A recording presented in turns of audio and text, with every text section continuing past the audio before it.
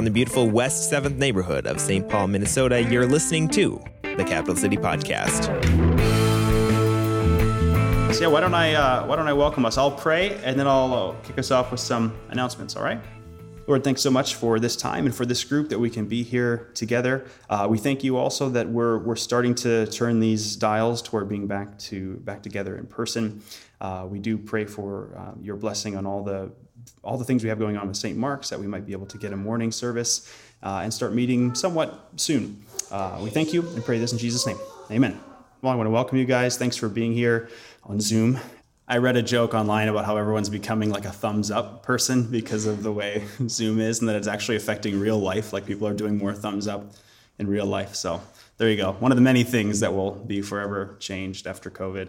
Well, I found that it is a rule that whenever I'm going to be preaching on something that is sure to offend or be somewhat controversial, we have more people or visitors or whatever. So here we are. But I was thinking, last Sunday was Mother's Day, and more than almost any time of the year, you get people brandishing a certain Bible passage. Certain times of the year have certain passages that are brought to mind. And something that struck me is that often the people that brandish a certain passage might often be the ones who misunderstand it the most, or who are kind of forcing it into an ideology rather than just reading what the text says. And the one that I have in mind for Mother's Day last week is Proverbs 31. And if you're not familiar, you could pull out a Bible, or you can just listen along to me later. But starting with verse 10 in Proverbs 31, it talks about a kind of idealized woman or idealized wife. This is 3,000 years ago, but it talks about an idealized woman. So this gets brought up a lot around Mother's Day. Now, my goal over the course of, just in our general ministry in the next 6-12 months, is to challenge two arguments. But today, we'll mostly just spend time challenging one. And I want to show how maybe the Bible is not in line with at least maybe some of the ideology, or maybe if you grew up in a conservative evangelical church, some of the ideas that you maybe were steeped in around this chapter that maybe don't actually fit the reading of the chapter as well as they should.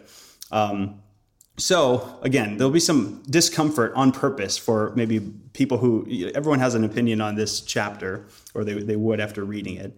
And my sermon, or at least my overall ministry, is meant to challenge both sides equally. But today it'll be a little bit more of a challenge if you grew up in an evangelical church. So if you feel like, if during this message you're kind of like pumping your fist, like, yes, somebody's finally saying this, know that there's at least just a teeing up of the other side at the end of the sermon that maybe would feel less comfortable. Or if you're feeling pushed or you're feeling challenged, like, hey, you're kind of attacking my view, just know that at the end I'll kind of at least tee up what the critique would be of the other side. So no one's really meant to feel comfortable at the end of this. It's just meant to get us thinking and ultimately looking to the Bible rather than our own culture or our own ideologies for the answer. And about Friday, I was like, why did I choose to do this? But I was already so deep in, I'm like, I can't just stop and turn back and choose another passage. So we're just going to go for it and see how it goes. All right, so I want to remind you that at Capital City Church, we are not a church that claims to have answers on some of the tertiary or most disputed things. So there are many things in the Christian life that really great pastors, leaders, theologians disagree on. So there's some things that are absolutely, essential. The divinity of Christ, the death, the resurrection, the cross. We will not play like willy-nilly on that. Like, oh, some people believe this, some people believe that, no big deal. But then there's all these tertiary things, like how did human beings come to be here? Did God snap his fingers? Did evolution play a part in it and God oversaw that? Like we don't, those are things that there's freedom to disagree with in the body of Christ. And we at Capital City Church celebrate the diversity that we have in those things. And this is one of those. So I just want you to know, there's a quote I adhere to. It is, in essentials, unity; in non-essentials, liberty; and in all things, charity. And it just means that in essentials, in the actual core of the Christian faith, we will be united and not fight, not have disagreement, or not call somebody maybe a Christian if they disagree with those essentials. In non-essentials, like some of the things we'll talk about today, there's liberty. And I champion the fact that there are people at Capital City who have differing views. And that was always my hope. We don't want to have a groupthink We don't want, like Tyler would tell you this, Tyler Bacher, our pastoral resident. He's our pastoral resident for many reasons. But one of the reasons I was excited that he came on is that he and I actually would differ in our overall view over some of these issues. And that's actually one of the reasons I want him as a pastoral resident, because you don't want just one viewpoint, just one take on these things. So in non-essentials, liberty, and in all things, charity. And this might be the most important, that when something is not an essential, we submit our opinions with humility, we deal with others with charity, and just know that we don't really know at the end of the day, we don't know the right answer, and we have to wait for God. So I want to lay bare what the Bible actually says here and get people thinking about this. So if you did, again, I'm going to pick on the more conservative evangelical background. In case you grew up in that, your view of Proverbs 31 might be somewhat conflated with a sort of a culturally appropriated 1950s woman, leave it to Beaver, at home, dinner ready in the oven for like the hard working husband when he comes home. So the Proverbs 31 view in that movement can sometimes be she's married, she has kids, she stays at home, she homeschools.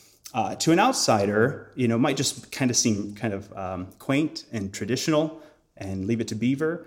Or to somebody more critical of that way of life, it can kind of seem maybe like that woman has had her will almost taken away, or that she's sort of completely hanging on her husband for any sort of authority or leadership. And that's, more of a critical view, but there's a lot of people who think that or see that. And as I was sort of being formed in my faith, I remember maybe being a late teenager and reading Proverbs 31. And then, I didn't know Hebrew yet. I had never read any biblical commentaries. I didn't know much about Jewish backgrounds, but I didn't really need any of that to read Proverbs 31 in English and then pick my head up and kind of look around and say, wait, are we talking about the same chapter here? Because I'm seeing something a little different. So again, it's important to read the Bible for what it actually says and not kind of squeeze it through our own ideological paradigm. So let's read it verse by verse and see what it has to say.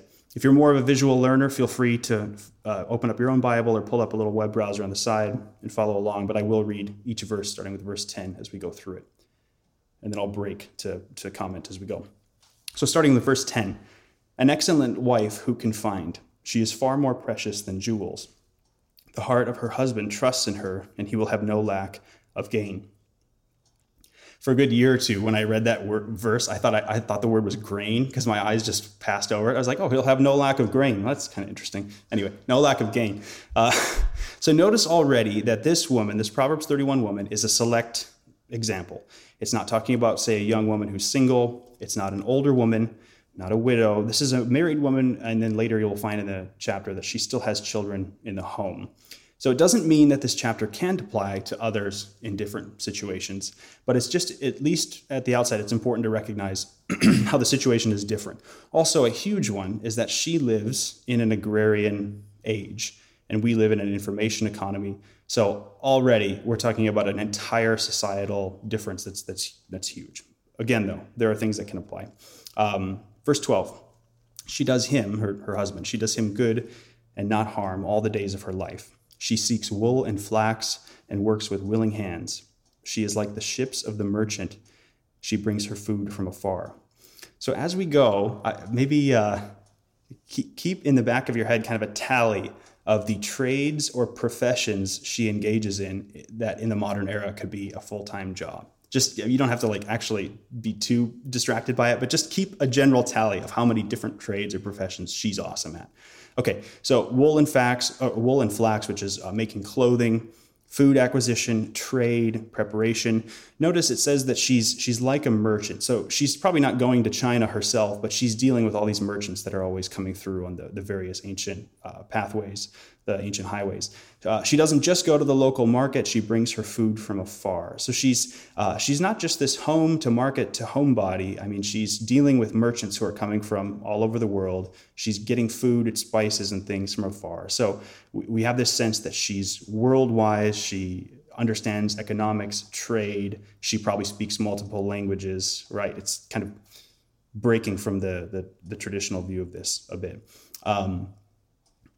Verse 15 says that she rises while it is yet night and provides food for her household and portions for her maidens. So here she is running the household for employed workers or maidens and seeing to their provisions while they do what they do. So off the bat also, many of us aren't going to be in this camp, but she's fairly wealthy. She has personal attendants. So she also works as a manager. So you can keep adding the different professions that she's skilled in or professional in. Interestingly, this is where we get the word economics from. In Greek, oikos means home, and nomos or nomikos means law or management. And so economics is the management of the home, oikonomia, economy. And I always thought like the term home economics when I was young, I always thought like, why do they call it home economics? That's like the silliest term. And then it's just funny looking that like that meaning is actually closer to the original than if you open up the Financial Times and see how they're talking about the economy. This is interesting. When it says that she rises while it is yet night and provides food for her household, it is specifically using words that only get used with lionesses. So hunting at dark like a cat, is predisposed for it. Like, not that this woman is hunting, but it's using this sort of shrewd, fierce language for capturing, providing, seeking the good for your family, like a lioness, which I just find fascinating. This next verse is probably my favorite, verse 16. This is the one that really did it for me, even when I was 19, and I thought, like, something is wrong between what I'm reading and what my ideology is telling me I should read this as. Verse 16 says, she considers a field and buys it. With the fruit of her hands, she plants a vineyard. And I was like, man, she considers a field and buys it. Do you know how expensive fields are? Like, I mean, today's money, we're talking hundreds of thousands of dollars.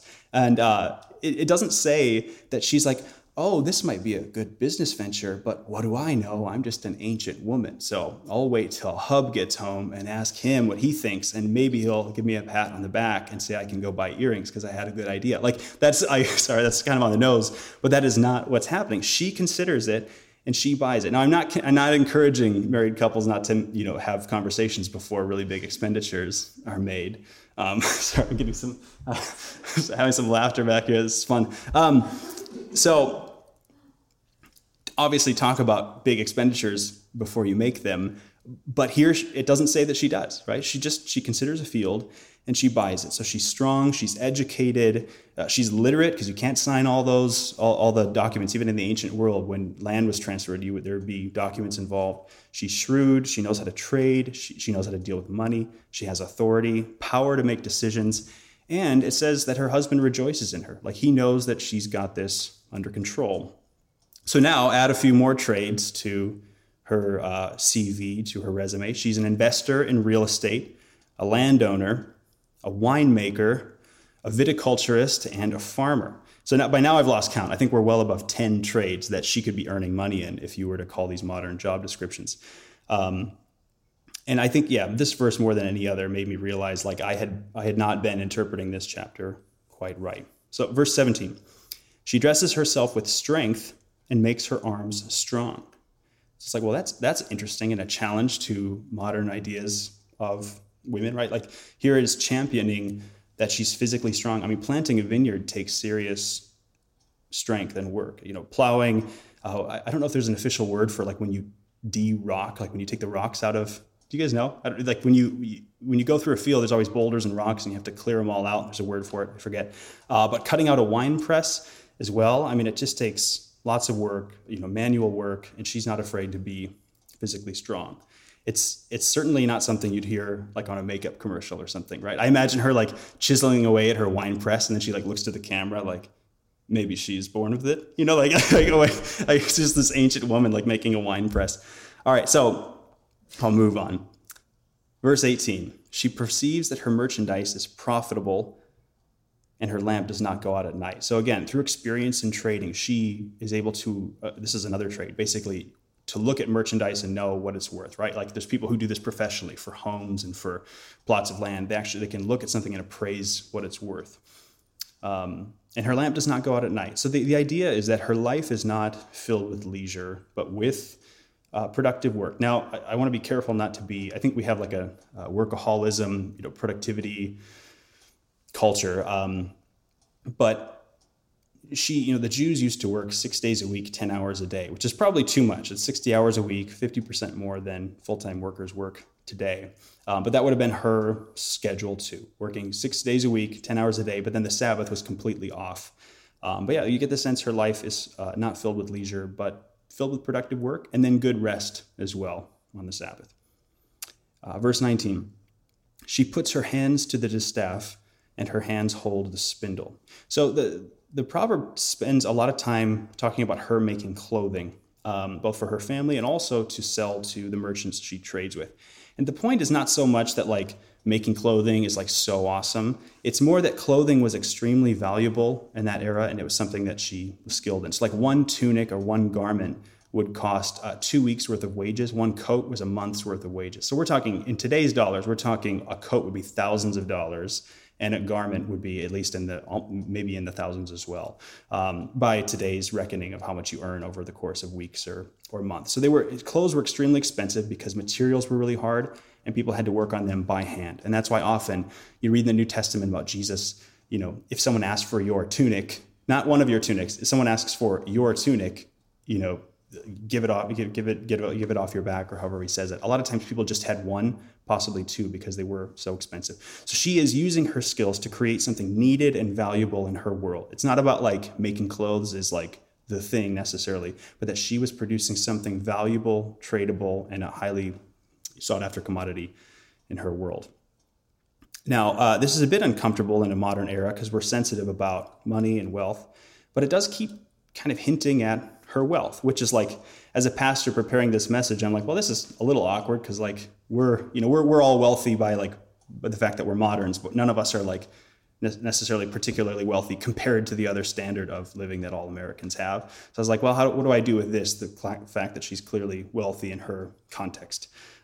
She's well off. She has access to scarlet and purple clothing. In the modern day, you have synthetic dyes, so any color of clothing costs the same. But in the ancient world, I don't know if you've heard of this, almost only the extremely wealthy and kings could have purple because it doesn't occur in nature. There's only like one or two animals in all of the world that produce purple. There's like some kind of a worm and some kind of like a sea mollusk polyp thing, I forget. And to work with these animals in order to get enough, to work with these organisms in order to get enough purple dye is just extremely expensive. So anyway, she had access to these colors. She clearly is wealthy. She has maidens under her. Maybe she would have been born well or married well, or maybe it was just through her own virtue and hard work that they got to their wealth. But what's important to remember is that being wealthy is not a sin, but it's the love of money, right? That sort of unhealthy pursuit of money that is a sin. And the question is, what does she do with it? I love this. In verse 20, to contrast maybe with what Tyler was saying about the rich man 2 weeks ago, instead of building bigger silos and just kind of keeping the treadmill of wealth running, it says in verse 20 that she opens her hand to the poor and reaches out her hands to the needy. So again, sometimes wealth comes largely by chance and accident. People are born into it, your family name, or it could be through her and her husband's industry and wise living that they became wealthy. But what's important is what they do with it, right? There's with great power comes great responsibility, right? How often do you hear a Proverbs 31 and a Spider-Man reference in the same sermon? But she has a responsibility, and God has given us all a responsibility to care for those who are less fortunate. Let's see here. Verse 21. She's not afraid of snow for her household, for all her household are clothed in scarlet. She makes bed coverings for herself. Her clothing is fine linen and purple. Her husband is known in the gates when he sits among the elders of the land. So she spent time working, so she's not afraid of calamities ahead.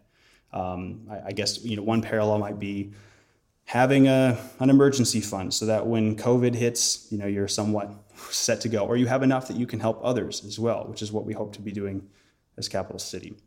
We've been really fortunate in that we have not lost a single monthly giver from our account, which is like unheard of for churches. So we want to be able to help others as well during this time.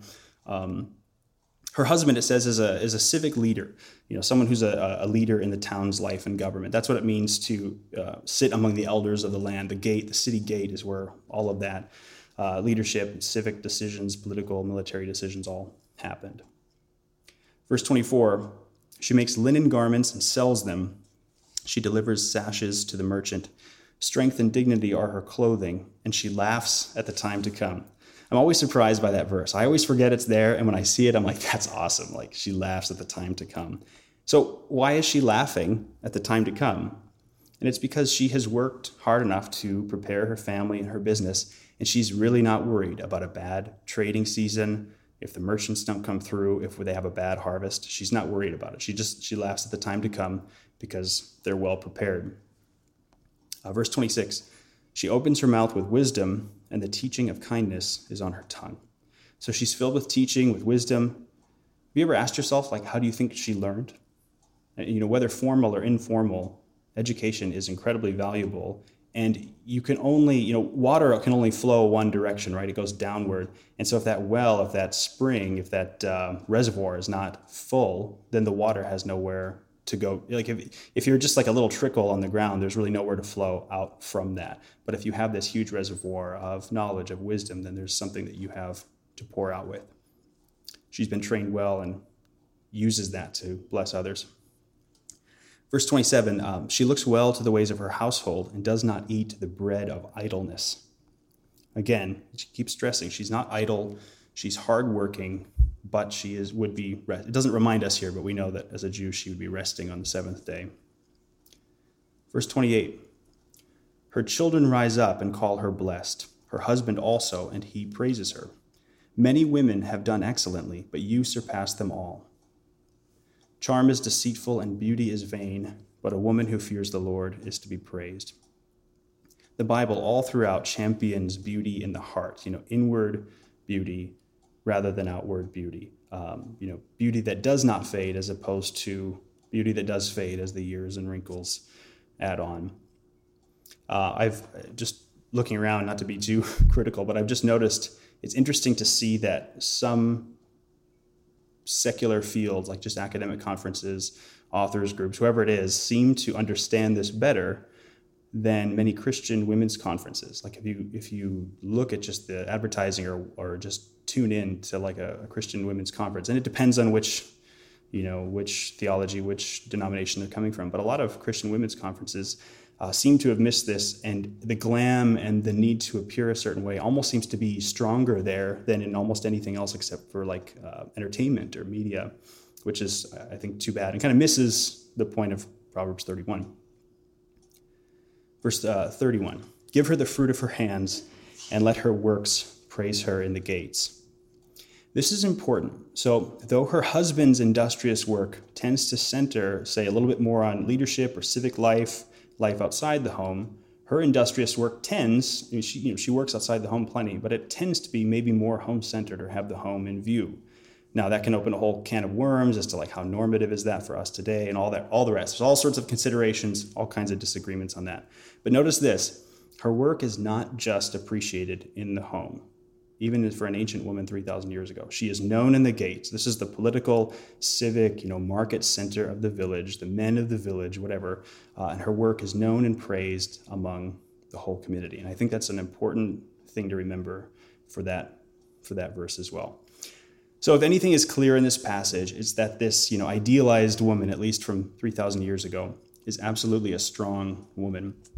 One thing I was telling some of our leaders in the leadership meeting a few days ago is that I forget the two kinds of value. There are values that you try for in a church plant or a business or something that you start. There's the things that you say is going to be your culture, and then hopefully that turns out to be right. And so, some of ours are serving the least of these, mercy ministry, care for the word, actually going through the Bible. But then there are also accidental values that aren't bad. They're just the kind of values that also grow up around your church that you weren't necessarily expecting, but they're kind of a delight to see. And one thing that I've definitely noticed even early on is that we didn't necessarily say we want to be a church plant that has a lot of strong women on it, but man, we have them. And so it's really cool. And so anyway, thank you to you women. I realized really quickly, we have a lot of a lot of these sort of strong, I don't know like the word, strong, fierce, leader, lioness, whatever word you want to use. Like we have a lot of these women in Capital City, and that's really cool to see. All right, so this woman, Proverbs 31, is filled with wisdom. She's kind and gentle, but she's also this sort of fierce, shrewd, productive, industrious woman. She has a keen sense for the market, for the worth of her work, and she's absolutely a businesswoman. I lost count, but she's got something like 12 to 20 professional trades if you count it by modern standards. That'd be fun to count it up later as to all the different things she could earn money for in a modern economy. So at this point, some of you might be like, well, yeah, duh. I mean, if you read Proverbs 31, that's what it's always said. But if you came up from an environment where this was sort of interlaced with that 1950s idea of the 1950s Leave It to Beaver style wife, then this can be surprising to actually just slowly read through it verse by verse and talk about what does she actually do with her time? What kind of freedom and authority does she actually have with resources? What kind of respect does she have among men and leaders in this ancient village where presumably it'd be even further, behind the times or whatever. So I hope for some, I know this will bother some, but I hope for some this can be freeing. Like, oh, that's who the Proverbs 31 woman is. I didn't realize that before. So I just want to tee up that conversation. And the funny thing is, I think I've spent a lot of time picking on that interpretation and sort of kind of pushing back, comparing it to just our plain English reading of Proverbs 31. But there is a challenge to be had the other way as well. And I can't pick on it nearly as easily. Not nearly as easy or popular to pick the other way. A lot of it's just that it's a can of worms. It can't be done well. We've got 50 people in this online, 40, 50 people in this online group right now, and probably each of us, if you really parsed it out, would have a different opinion. Like you couldn't actually lump any of us completely in with another on some of these things. So it is easy to offend, and it's kind of a moving target whenever you talk about gender or sex, the roles of men and women, the family. I mean, these are just hard topics. As an illustration, Aubrey and I watched the movie As Good as It Gets a couple of weeks ago. Anyone seen that? Raise a hand, thumbs up, people. It came out in the late 90s. It has Helen Hunt and Jack Nicholson. I think it's Jack Nicholson. Nicholson is the actor, right? And it just absolutely blew me away because in terms of some of these things being a moving target, I mean, this movie, presumably, was written by L.A., New York City, progressives, right at the heart of urban culture, presumably kind of on the cusp of whatever trends were coming. And it was only 20 years ago, but it was just remarkably, it has aged terribly in terms of like gender roles and stuff.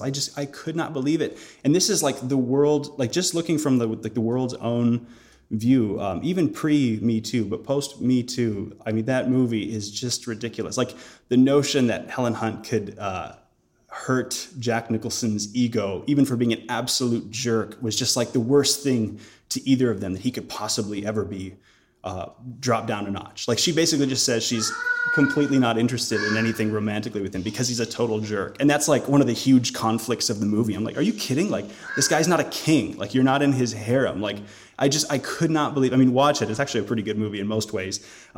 But you can just see how quickly our own culture even has no idea what they think. I mean, this is just 20 years ago.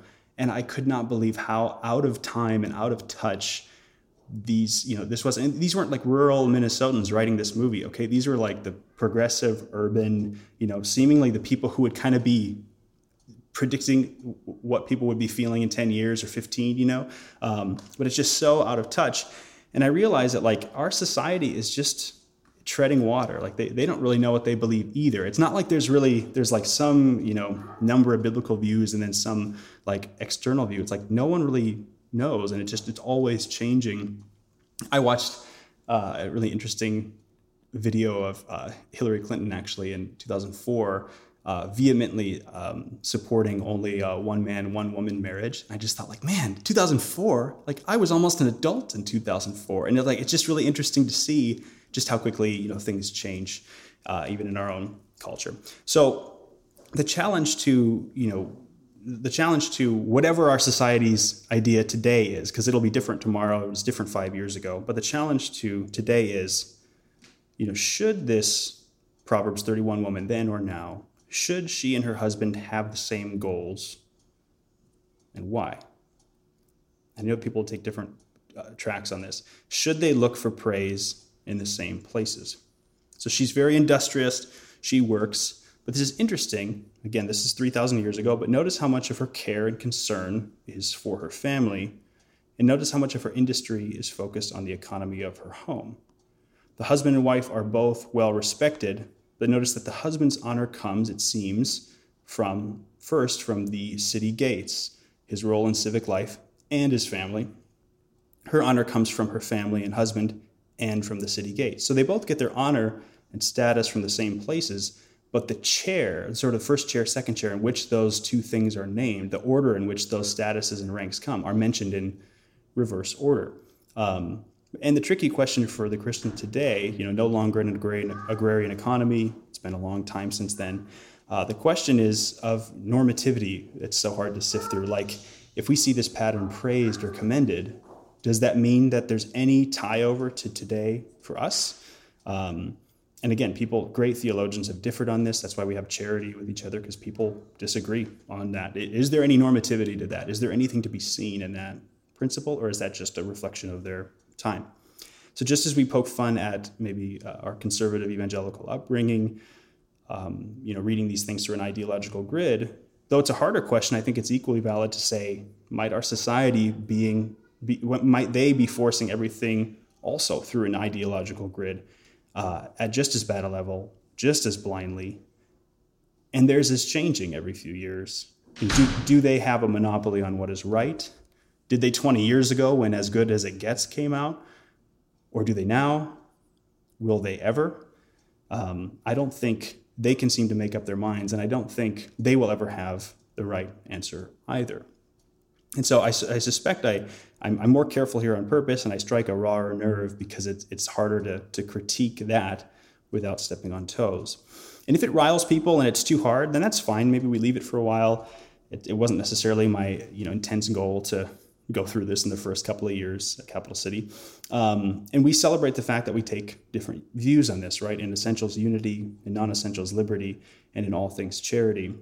But if people, if we're riled, we could just sort of move on, and people could say that's interesting. But if people really like this, thinking on some of these things, what do some of these things have to say to us today?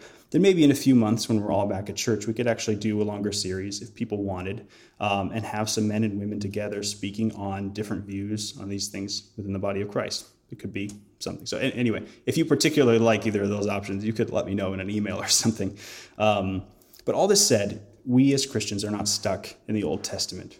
We have something else. So what does the work of Jesus on the cross do to enlighten this passage for a Christian today?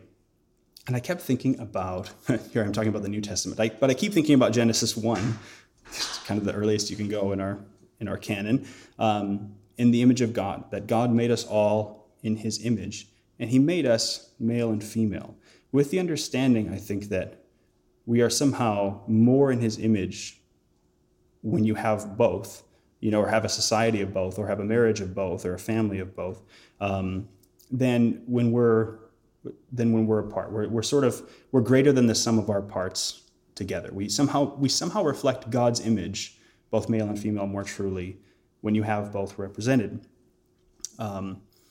He made us in his image, young and old, married or single, with or without children. And he created us to know him, to love him, and to worship him.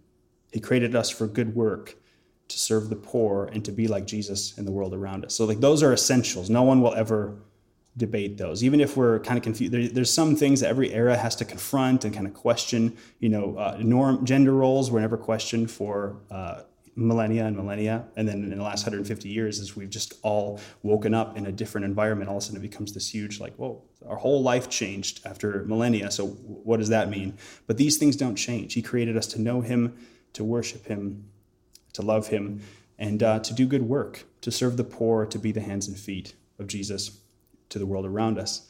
So whether you and your family takes a more traditional or more modern approach to some of these questions, know why you do it biblically. Okay, there are great pastors, leaders, theologians, thinkers who have taken any degree, any number of positions on this. And there's a really good biblical case, honestly, for all of them. But no, like, work out your view of your family, of your marriage, of your future, hope for that, whatever it might be. Figure out what you think, but know why biblically. And have some grace with yourself. I mean, again, I could not believe that movie, guys. Just for a case study, just watch it and see what I'm talking about. Have some grace with yourself, because we are in a raging river of change around these issues year to year, and it is tough to figure out. I mean, 10,000 years of an agrarian economy, and then we wake up overnight, all of us living in cities, in an information economy, and like the whole world changed in the blink of an eye, historically speaking, and the dust is not even close to settled yet. So give yourselves grace and know this, that we can focus on these things, these lessons from Proverbs 31, whether you're a woman or a man. Work hard, love God, have wisdom and kindness on your lips, love your family, serve the poor, and just like she is and her husband, if you do these things, you will be called blessed. Amen. Let me pray, and then we'll do some discussion questions. They're pretty soft discussion questions, so don't worry, don't run away. Whenever I'm like, we're going to do discussion, all of a sudden, like 4 people just like vanish right away. All right, I'll pray. Lord, we thank you for this beautiful chapter, this inspiring chapter. We pray that you would teach us in all humility, Lord, to just to read it, to read the words for what they say, to interpret them for what they mean, and to do our best as our society changes around us at lightning pace, to figure out how we can best honor you in our own lives, in our, if we're married or not, in our marriages, in our family. Help us to honor you, to love you, to be your hands and feet to the world, to serve the poor, and to be an example of the image, the spark, the divine that you have put within us. We thank you and praise you in Jesus' name. Amen.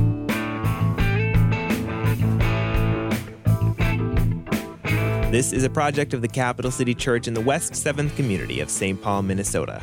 Find us on Instagram at Capital City Church, STP, or visit our website for more information at capitalcitystpaul.com.